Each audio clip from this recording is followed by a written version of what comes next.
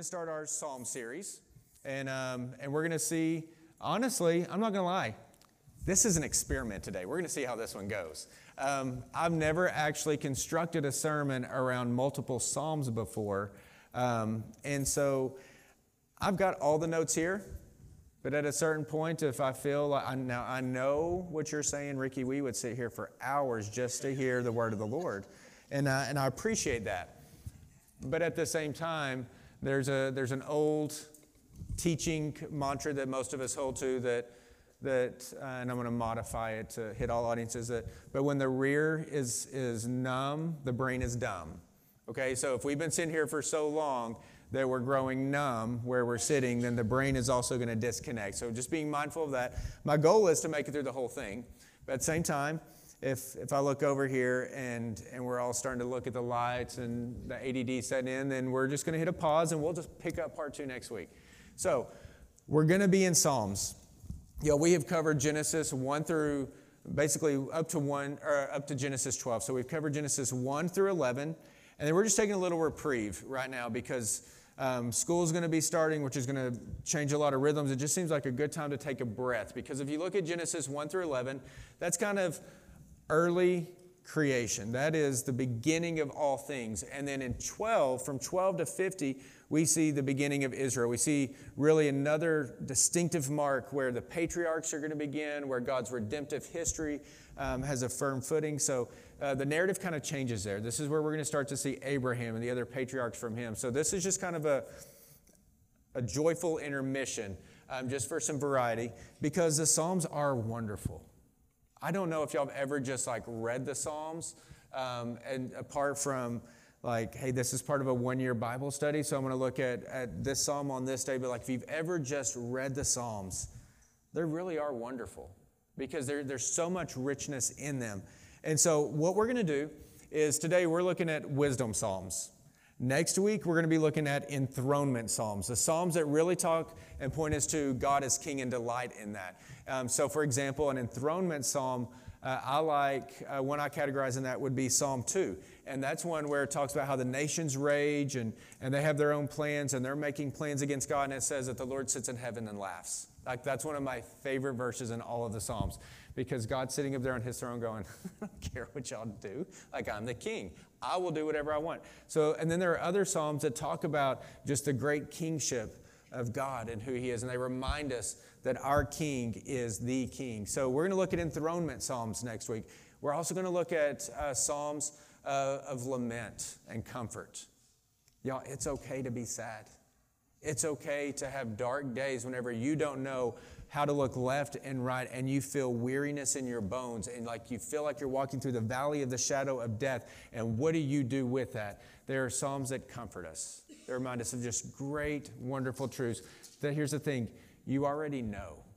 You already know these words and these truths. But whenever you see them in Scripture, it means so much more. It's just a great reminder.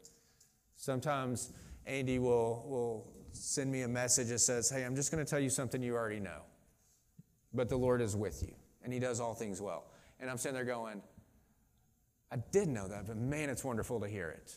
Right? That's what we do. We encourage one another with the words of God. And so that's what Psalms does. But here's the problem I found. Most people don't even know why the Psalms book exists. It's just another book that's out there.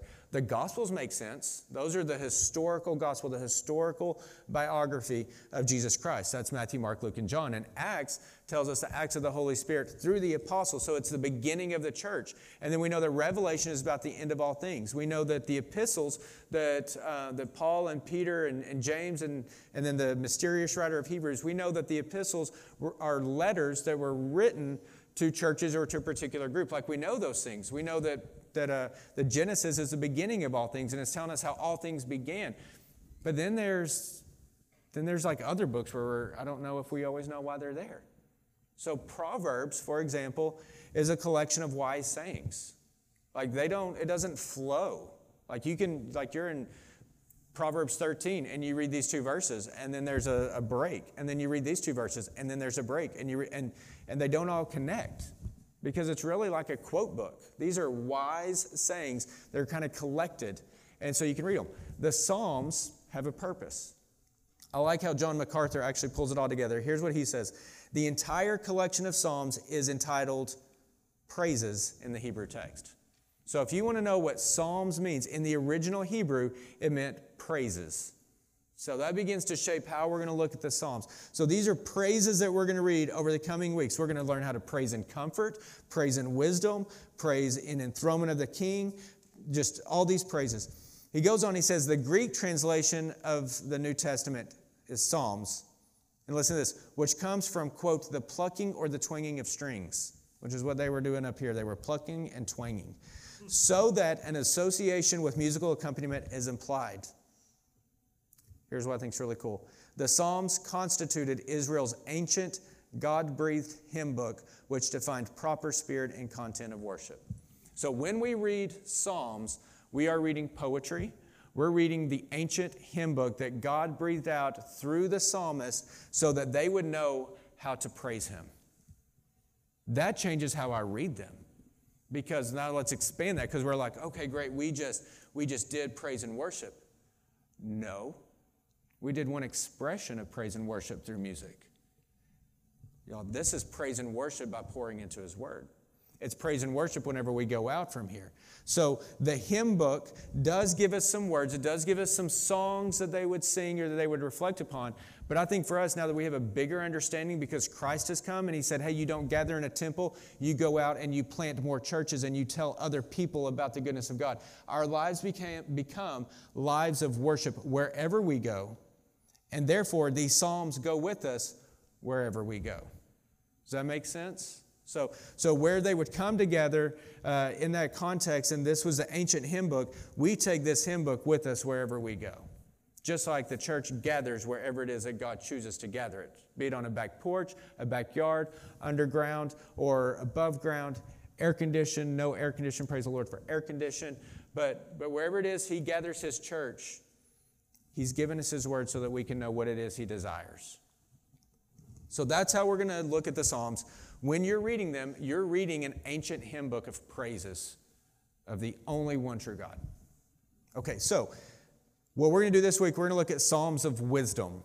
Okay, now if you look in your Bible, it doesn't say this is a psalm of wisdom. This is a psalm of wisdom. This is kind of looking back saying that these all kind of have a common theme. And so I'm just kind of taking about 5, though there are many more. Next summer, we're going to do a psalm series. And the summer after that, a psalm series. The Psalms will just continue to come back because there's 150 of them, okay? And so some are short, some are very long. But what we're going to do is kind of categorize them in that way.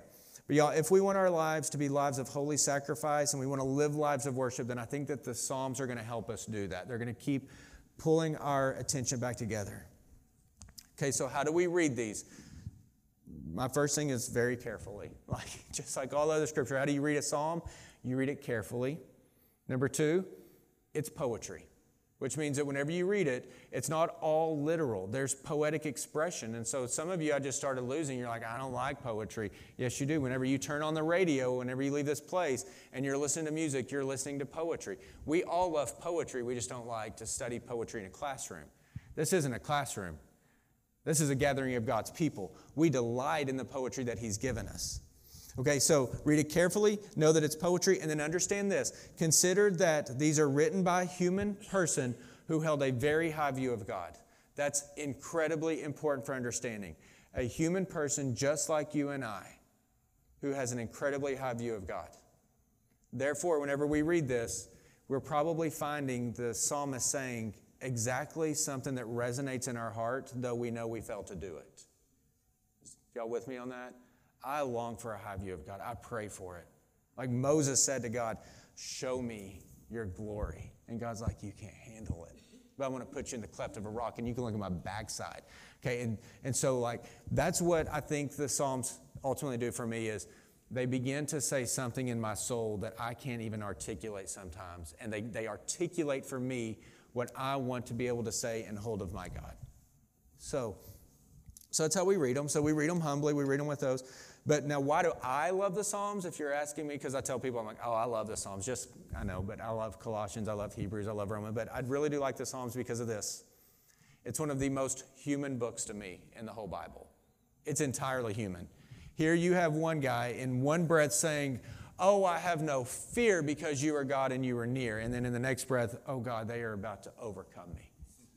Like you have a psalmist who knows what it means to suffer and to be in darkness and to despair. And then in the next breath, there's a psalmist rejoicing with full delight on a mountaintop. Like there's a psalmist who's just very real and human. There's a whole range of human emotion throughout the Psalms. And so that's why I like it, because it makes sense.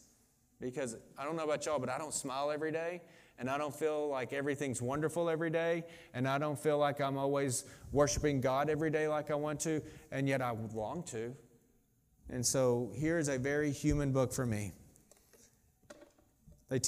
Psalms teach me how to think, how to talk, how to pray, how to meditate. Like I told you, they kind of articulate for me what's going on deeper within my soul. And they kind of pull it out. And so you can actually take the Psalms and you can turn them into prayers. It's something I'm going to encourage you to do. Take a couple of verses. And in fact, just a roundabout way to show you how Psalms can work, Christy shared a picture of a memory verse, and I don't even remember the address of it, the reference of it, but she shared it with the women, to which Chas said, look at this verse, and it says, if I say my foot slips, the mercy of the Lord surrounds me. So Chas shows me that like 3 weeks ago, just randomly, because Christy shared it with Chas. I'm driving. All of the anxiety of everything that's coming on is like starting to fuel and like burn within me while I'm driving to work. And I'm like, God, my foot slips. Like that's the only prayer I have for you right now. It's my foot slips. And it was a wonderful day despite everything going on. So that's all buried. That's why I love the Psalms. They become such easy prayers for us. So how wonderful that God has allowed these inspired words to be passed on through His church so that we can grow more and more in Him. Okay, so we're going to get into it. What then are these wisdom psalms? Okay, so Psalms of wisdom, and then we're going to start plowing through them as much as we can. What then are the wisdom psalms? These wisdom psalms, and these are not my own words, they're from a commentary I use, but it did such a great job, this particular one. It says the wisdom psalms have a clear affinity with the wisdom literature, which by the way means like Job, Proverbs, Ecclesiastes. You read those and you're like, hey, there's a lot of wisdom there. It's not even necessarily a story arc. Job has a story arc, but it's just a lot of wisdom packed into this one book. That's called wisdom literature. Okay? So wisdom psalms have a clear affinity for wisdom literature. What does that even mean? Okay, so it's summed up really well in Proverbs. Proverbs 1:7 says, the fear of the Lord, do you know the rest? Is the beginning of knowledge. The fear of the Lord is the beginning of knowledge. And then you know what it says right after that? Fools despise wisdom and instruction. So we want to be wise. Where does wisdom begin? Fear of the Lord. So all wisdom literature in all those different books, they are based on fear of the Lord. So they're going to usually, this goes on, it says the wisdom tradition upholds, here we go, the virtues of godliness, the rewards of God, the contrasting way of the righteous and the wicked, and the respective ends of both groups. Wisdom and law are closely related because they both celebrate Yahweh's revelation. Okay, what does all that mean? That we want to know the wisdom of God, which begins with fearing and worshiping Him. We want to know the wisdom of God because this is the life He wants us to live. So as we look at these Psalms, you're going to be like, oh, I can take that. I can do that. You know why? Because God didn't make the life He wants us to live a mystery. He told us how He wants us to live. He didn't just say, go and be different. He said, this is what different looks like now. Okay, so, for example, y'all go to Psalm 1. This is our launching point. Psalm 1, chose it, and this will be the method. The first of each theme will be the first one that we read each time to kind of launch. But take a look at the wisdom that we gain here in Psalm 1. The way of the righteous and the wicked is what the ESV titles it.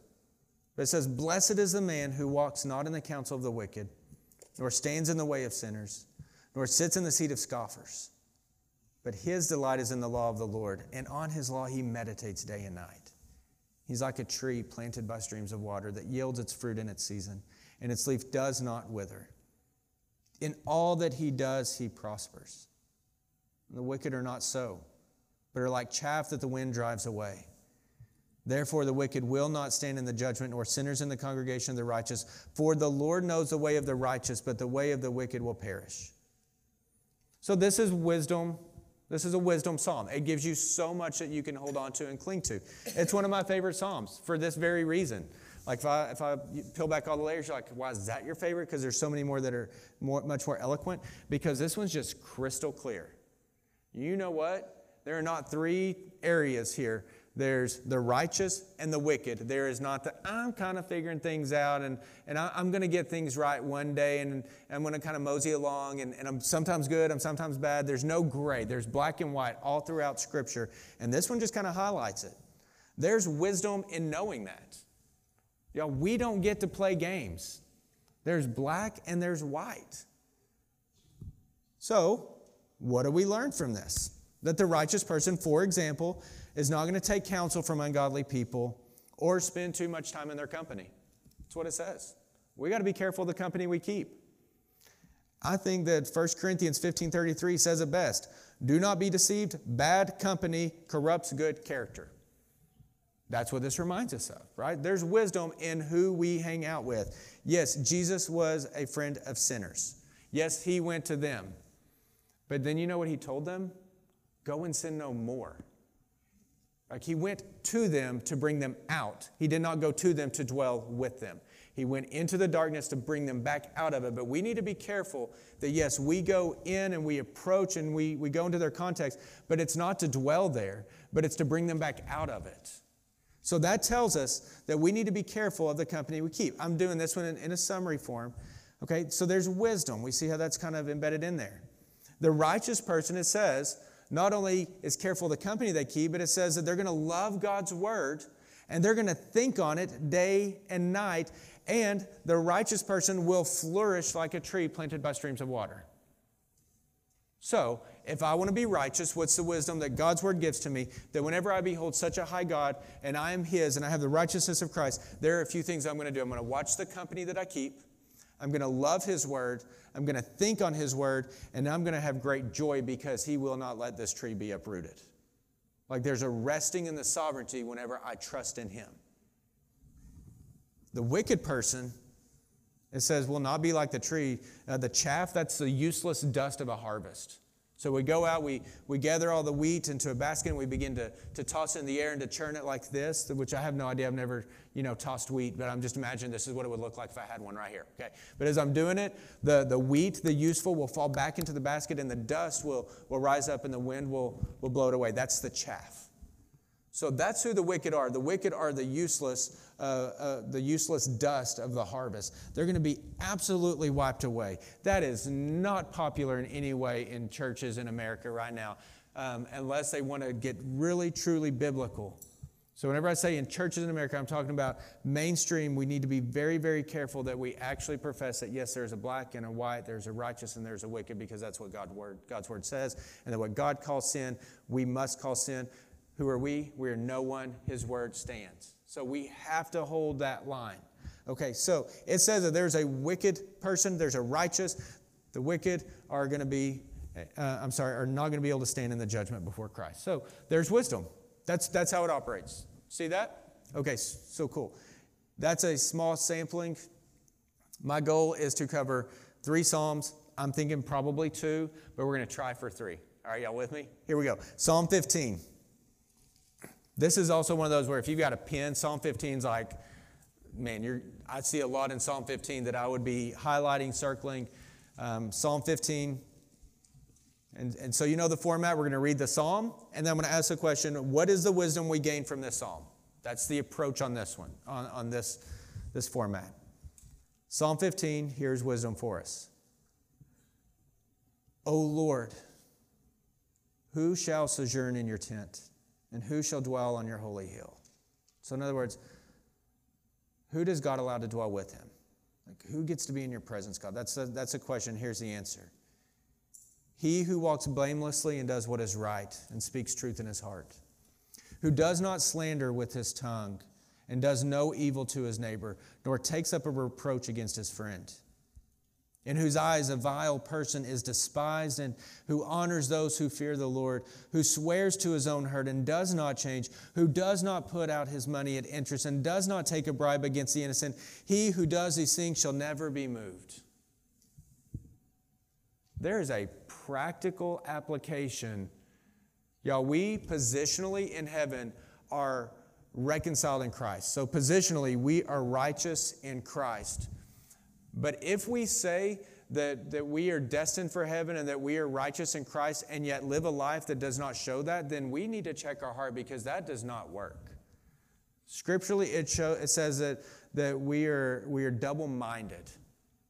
But there is a way that is right to God, and it leads to life. And there is a way that seems right to man, and its way leads to death. That's scriptural. It says there's a way that seems right to man, its way leads to death. It actually repeats that exact proverb several times throughout the books of Proverbs. One of the most chilling passages is in the book of Judges for me, that it says everyone did what was right in their own eyes. We got to be careful that just because it seems right in our own eyes doesn't mean it's right before God. In fact, while everyone was doing what was right in their own eyes, God was not praising that. He was not commending them, saying, well, you're doing the best you can.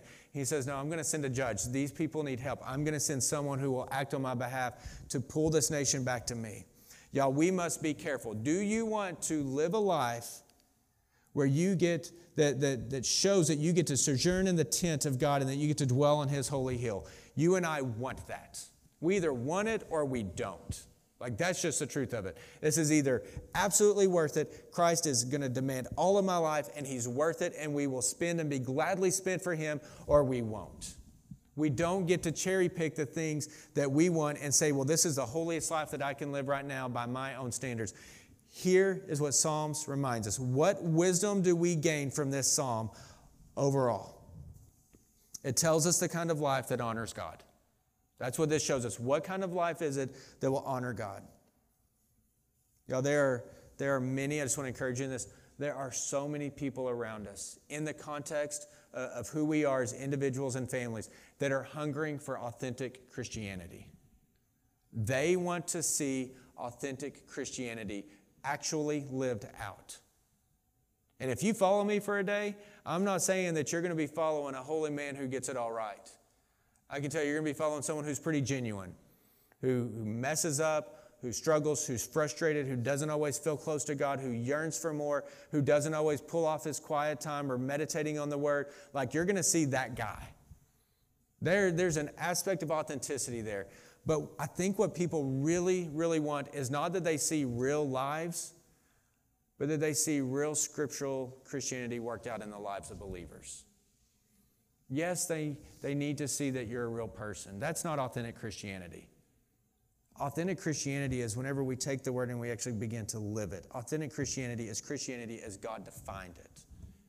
And so if you and I want to do the ministry that God has given us, which Corinthians says is the ministry of reconciliation, then we need to live authentic Christian lives. Not, well, I'm just going to show them like how messed up I really am so they can see that I have hope in Jesus and that they have hope in Jesus. I mean, Paul said that. Paul said that he's the chief of sinners so that basically everybody could see that God is gracious to everybody. If Paul could be saved, then who else can be saved? So he looked at it that way. I'm saying people just are longing to see what real Christianity looks like, not defined by us, but defined by Scripture. And so the most relevant message that a church can preach, y'all get this, is the gospel. Like, that is the most relevant thing. It is timeless. It meets everybody where they are. I'm not saying that I'm against topical sermons, because sometimes we're going to do those, but a steady diet of topical sermons on having a better marriage and being a better parent and living a better life and having a better quiet time and navigating idols in our lives, and navigating money, like those are good and necessary. But what people really need is the gospel. Because when you get the gospel, that begins to change everything about who you are. And if you encounter the gospel and it changes nothing about who you are, you did not accept the gospel. If the King of all glory can come into your lives and you're completely unchanged and unfazed, then the King of glory did not come into your life.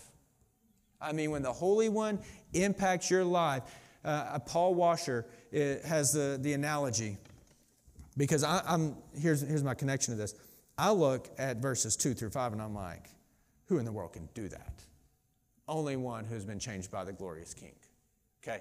This is not doable in our own esteem. But Paul Washer has this illustration, and he says, what if, and I'll just continue, what if I was late to church today like y'all are singing, and I come rushing in, and I look like this, and I come stand on the front row, and then I get up and I do the announcements, and I get up there and I'm like, y'all, I'm so sorry. Like I was on my way to church, and on the way I had a flat tire. And I know y'all probably know that, but I had a flat tire pulled over on the side of the interstate, and as I'm changing that tire, I break the lug nuts loose, and one of them rolls into the road, and I'm like, I'll get that here in a second, but I go to pull the wheel off, and I fall back, and whenever I do, the wheel begins to roll into the road, and I got to get that wheel back, and so I go out there, I grab the wheel, and whenever I turn around, there's a semi, and it just slams me, and it's going 75 miles an hour. That semi slams me. It throws me down the road, but don't worry, I'm here, right? I'm okay. So I get up, I grab that wheel, I make it back, I put the wheel on, and I put the lug nuts on. I'm so sorry I'm late. Y'all, if I get hit by a semi, you're going to know it, and I'm not getting up. And a semi is only so big, and the eternal God is so much bigger. When you get slammed with the eternal King, you can't hide that or change that. So when we encounter a God that big, it will begin to change our lives.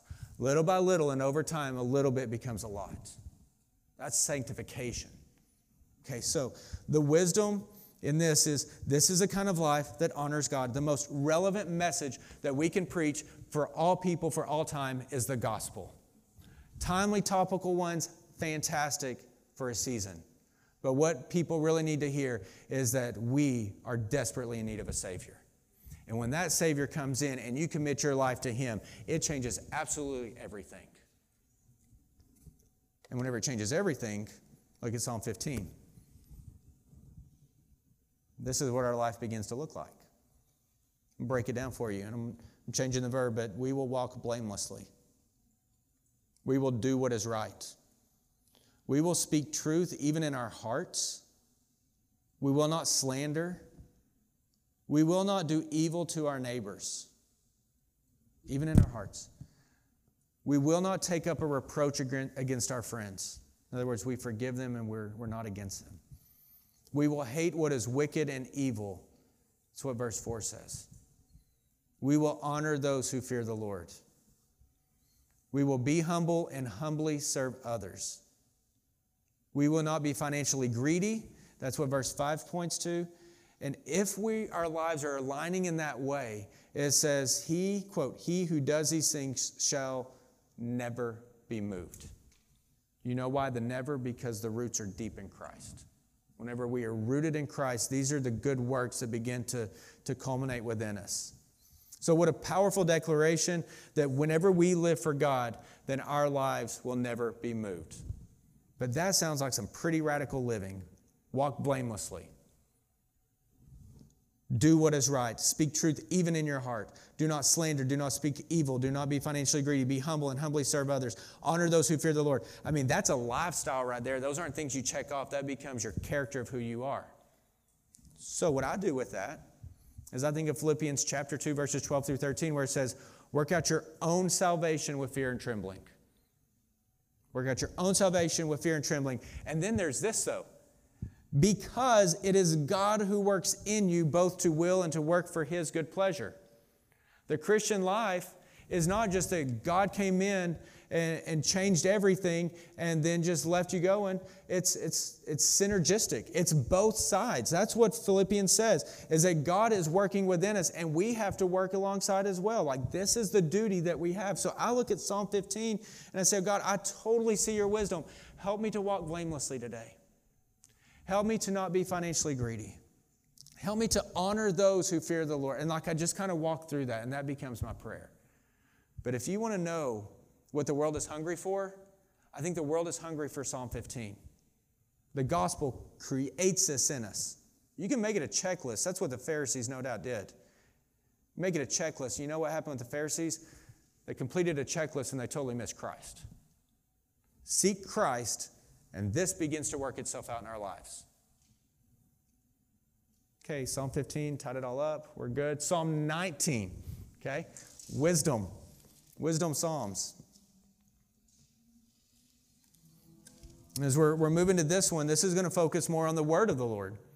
But as you're turning there, I think Psalm 15 does this for me. Believe in Him as a Savior and then live for Him as the King. That's what the Christian life is about. Believe in Him as a Savior and then live for Him as the King. Like, He's the Savior, He's the King. Believe in Him, live for Him. That's the mantra, that's the emphasis of our lives. Believe in Him as a Savior and then live for Him as a King. Psalm 15 is only one psalm, one glimpse of what that looks like. That's why we need to study the Word more and more. Let it define who we're supposed to be. By the way, if Psalm 15 were a report card over the last, let's just say, week for me, I got a low GPA, okay? So I'm not sitting up here as someone who's saying, got this one figured out, you guys come along and follow me. I'm saying, stay away from me while I work this out with fear and trembling before my God. Okay, I'm with you, totally with you. But how cool is it whenever you have those others around you who desire the exact same thing? And you're working it out on your own and together for the glory of the King. Psalm 19. I'm going to read it in its entirety. The heavens declare the glory of God, and the sky above proclaims His handiwork. Day to day pours out speech, and night to night reveals knowledge. There is no speech, nor are there words whose voice is not heard. Their voice goes through all the earth, and their words to the end of the world. In them, He, God, has set a tent for the sun, which comes out like a bridegroom leaving his chamber, and like a strong man runs its course with joy. Its rising is from the end of the heavens, and its circuit to the end of them, and there is nothing hidden from its heat. Y'all, the law of the Lord is perfect, reviving the soul. The testimony of the Lord is sure, making wise the simple. The precepts of the Lord are right, rejoicing the heart. The commandment of the Lord is pure, enlightening the eyes. The fear of the Lord is clean, enduring forever, and the rules of the Lord are true and righteous altogether. More to be desired are they than gold, even much fine gold, sweeter also than honey and drippings of the honeycomb. Moreover, by them is your servant warned, in keeping them there is great reward. Who can discern his errors? Declare me innocent from hidden faults. Keep back your servant also from presumptuous sins. Let them not have dominion over me. And then I shall be blameless and innocent of great transgression. Let the words of my mouth and the meditation of my heart be acceptable in your sight, O Lord, my rock and redeemer. Man, what a great psalm. What is the wisdom that we gain from this psalm? I think first, we look at the first stanza. By the way, I taught English for 11 years, taught 7th through college. And here was my definition for a stanza. So if you're like, hey, we don't like poetry, we don't even remember what stanza is because I was in 7th grade and I don't remember, but I'm not going to say anything right now. Okay, a stanza is a poetic paragraph. That's all it is. So whenever you see a group of lines together and then you see a break and then you see, so I hope that whenever you leave this place and they say, what'd you talk about at church? You don't just say, well, we talked about stanzas. I hope that there's more to it, but you can at least say you learned what a stanza was again. Okay, so in the first stanza, we learn that all of creation hears the voice of heaven. Like the gospel and the goodness of God is not just felt and experienced by us. It's throughout all of the heavens. All of creation is crying out and knows this voice. That God's beauty is sung about absolutely everywhere. I just think that's pretty insane. I told you, I love pictures and science of space, and they discover these new planets and these stars, and I don't care so much about the theories. I love the actual aspects of creation that you can see, because it reminds me again and again that this God that I thought I'd figured out, He's got to be that much more magnificently large to have this vast creation. And all of creation knows who He is. We, like as a humanity, as a creation, y'all, there is something stubborn in our humanity that does not seek to honor the glory of God. And yet the stars are burning, and the planets are spinning, and the waves are rolling, and everything else knows of the Creator. And we in our hearts say, there's no God. How can there be a God? Like it's a stubborn humanity that denies the Creator. And so the opening stanza reminds me, it doesn't matter if I deny Him or not. Everything else knows, and He still gets all due glory. He doesn't have to have me believe in him for his glory to be magnified. It's already magnified. There is a goodness in him that radiates all throughout creation. Number 2, what else do we see? We see how we should behold God's word. We, as a church, as believers, should behold God's word in this way. And I don't. I don't. I wish I did. But I'm right there in the mud, muck, and mire with you. I do not always esteem God's word in this way. How should we esteem it? You don't need anything creative from me. Just look at his word. Here we go. Verse 7. You and I should see God's word in this way, that the law of the Lord is perfect. And you know what it will do? It will revive your soul. I think if I really, truly believe that, I would pour into his word so much more. It would revive your soul. Goes on, the testimony, which is still the word of the Lord, is sure, and it makes wise the simple. We can't sit there and say, we don't know what to do. His word will make us wise. Look at the next one, the precepts of the Lord, which is another way of saying the word of the Lord is right. And you know what it does? It rejoices the heart. You know what it goes on to say? The commandment of the Lord, which is the exact same way, another way of saying the exact same thing, that the word of the Lord is pure, and it enlightens the eyes. If we want to know holiness, we must read the Word. If we want to know purity, we need to look at the Word. And then it goes on in verse 9, the fear of the Lord, that's the wisdom. It is clean and it endures forever. And the rules of the Lord are true and righteous altogether. More to be desired are they than gold, even much fine gold, and sweeter also than honey and drippings of the honeycomb. Y'all know why we should be seeking God's Word every single day? Because it's to be desired more than gold. It becomes an option for us. The truth is, we prioritize that which is most important for us. And if I really thought that this was to be desired more than gold, and that this was sweeter to my taste than honey, then why in the world would I not carve out the time to get into it? Because even as Christians, the old man is still within us, vying for all of our affection. Even though God's word says this is pure and sweet and valuable and good, and our spirit says it is, then the flesh is like, yeah, but you just need a little bit more time for you right now. This is what you need to be fully you. Whenever God's word says that whenever we are fully us, we are never fully his. So we just want to cling to the word. So how do I deal with that? Just wisdom. Lord, teach me to see your word that way. Give me wisdom so that I'm pushing and vying for that. Y'all, the most absolutely valuable thing, and we can see this here, that I or Andy or any elder that preaches in this church, the most valuable thing that we can give you is God's word. Even whenever it's confusing, even whenever it's challenging, whenever it's convicting, you and I need God's word. Why? Because it revives the soul. It makes wise the simple. It rejoices the heart. It enlightens the eyes. It endures forever. It's righteous altogether. And it is more desirable than gold or honey. Plus, it has an authority that I don't. I don't get to call sin what's not sin. I don't get to establish what's right and wrong. The word does. So the most absolutely abiding thing, the most wonderfully abiding thing that we can give you for the next 10, 20 years is not great wisdom that we have gathered through reading all these books, but to constantly take you back to God's word. It does all the work it needs to. You and I also need this one. I see wisdom in this. I also love the wise humility of the psalmist in verse 12 and 13. Y'all look at this one. Declare me innocent from hidden faults. Keep back your servant also from presumptuous sins. Let them not have dominion over me. Then I shall be blameless and innocent of great transgression. Now, y'all, there is wisdom right there. Let's just break it down real quick.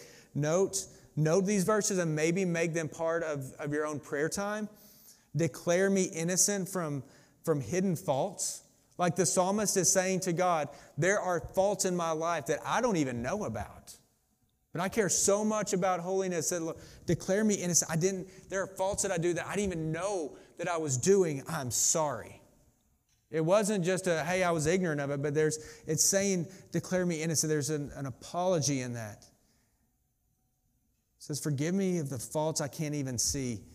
And I'm not even aware of. In other words, y'all, I don't even want to ignorantly defame your name. Not even purposefully, but just ignorantly. Am I defaming who you are? So there's wisdom in that. I want to pick that up into my prayer. So then he goes on.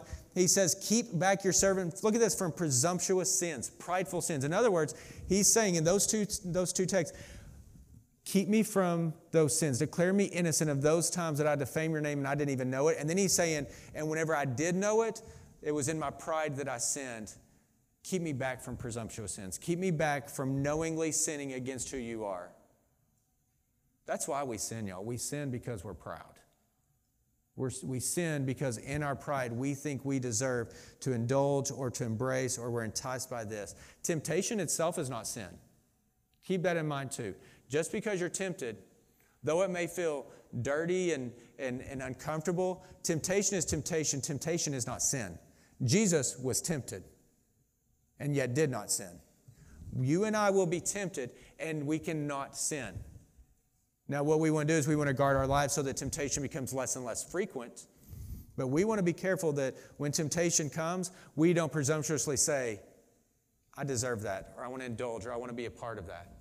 So there's wisdom in those two verses. I want to keep going just a little bit further. And here we go. Lastly, we see the psalmist's heart, and it models wisdom for us. Here's the wisdom. The psalmist really does want to live a life that honors God. Let the words of my mouth, how I speak, and the meditation of my heart, what I think, be acceptable in your sight, O Lord, my rock and my redeemer. Consider how that changes. Let what I say and let what I think be acceptable in your sight. Oh, my word. Like, I didn't even mean that pun right there, but that one works. But oh my word, we have to be careful. Our desire to live a God-honoring life is that the words we speak will be acceptable to God. And that the thoughts we have in our hearts, the meditations, will be acceptable to God. I mean, that causes you to start rethinking. And what I do hope happens is that we look at the wisdom, as we look at the wisdom of Psalms, like there is conviction. I hope that there is conviction. But y'all, don't forget the beauty of the cross. The conviction that happens in our lives that challenges us, that's God's Spirit working within us. Have you ever given up on somebody? Like to the point to where you see the pattern of their life and you finally just go, I don't care. It's doing no good. You kind of just step back and move your hands away. You quit investing in them, like you've given up on them. Conviction in our hearts is God showing that He hasn't given up. He knows who we are. He knows our frame. He knows we are but dust. And yet He does not withdraw from us. But He says, yes, but let's do this more. Like, let's push further. I have not completely forsaken or given you up. I forsake my Son on the cross so that I would not give up on you. The blood of the cross is what has sealed us in God's family. But if you know what it means to give up on someone, you know what it means to pull back, and you're no longer investing, the fact that you are convicted of sin is proof that you are God's and that He's not done working. So, be careful that you don't just make the Psalms just about the psalmist. That's a temptation, especially as you're thinking, well, what was the context? Like, wasn't David being attacked right here? I mean, I think that that's good, but I think that the Psalms supersede the context in which they were written. So, yes, David was probably being surrounded by a very real army. But you know what? So are you and I. It would be foolish and ignorant for us to think that as we gather here, this is like the most holy of holy places and that there's no evil within our midst. Do I believe that angels and demons are all about us? I do.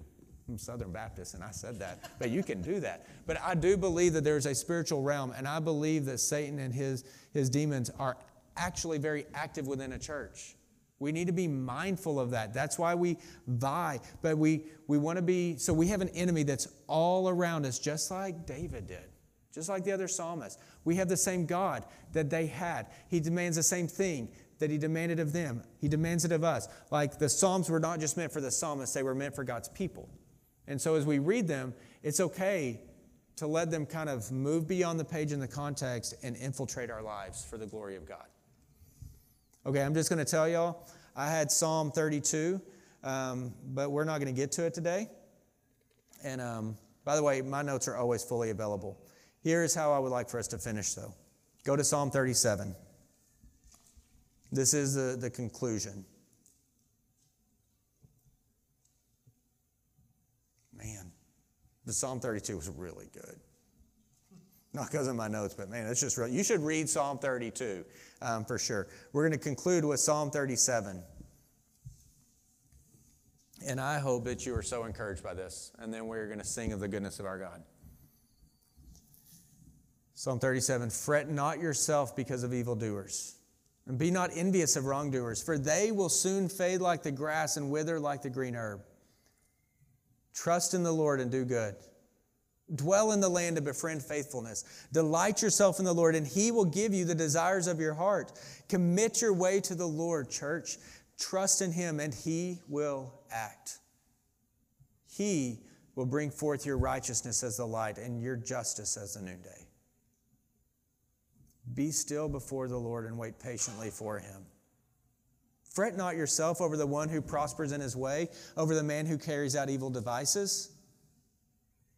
Refrain from anger and forsake wrath. Fret not yourself, it tends only to evil. For the evildoers shall be cut off, but those who wait for the Lord shall inherit the land. In just a little while, the wicked will be no more. Though you look carefully at his place, he will not be there. But the meek, the humble, shall inherit the land and delight themselves in abundant peace. The wicked plots against the righteous and gnashes his teeth against him. But the Lord laughs at the wicked, for He sees that his day is coming. The wicked draw the sword and bend their bows to bring down the poor and needy, to slay those whose way is upright. Their sword shall enter their own heart, and their bows shall be broken. Better is the little that the righteous has than the abundance of many wicked. For the arms of the wicked shall be broken, but the Lord upholds the righteous. The Lord knows the days of the blameless, church, and their heritage will remain forever. They are not put to shame in evil times, and in the days of famine they have abundance. But the wicked will perish. Take hope, y'all. The wicked will perish. The enemies of the Lord are like the glory of the pastures. They vanish. Like smoke, they vanish away. The wicked borrows but does not pay back, but the righteous is generous and gives. For those blessed by the Lord shall inherit the land, but those cursed by Him shall be cut off. The steps of a man are established by the Lord, when he delights in his way. Though he fall, he shall not be cast headlong, for the Lord upholds his hand. I have been young and am now old, yet I have not seen the righteous forsaken, or his children begging for bread. He is ever lending generously, and his children become a blessing. So turn away from evil and do good, so you shall dwell forever. For the Lord loves justice, and He will not forsake His saints. They are preserved forever, but the children of the wicked shall be cut off. The righteous shall inherit the land and dwell upon it forever. The mouth of the righteous utters wisdom, and his tongue speaks justice. The law of his God is in his heart, and his steps do not slip.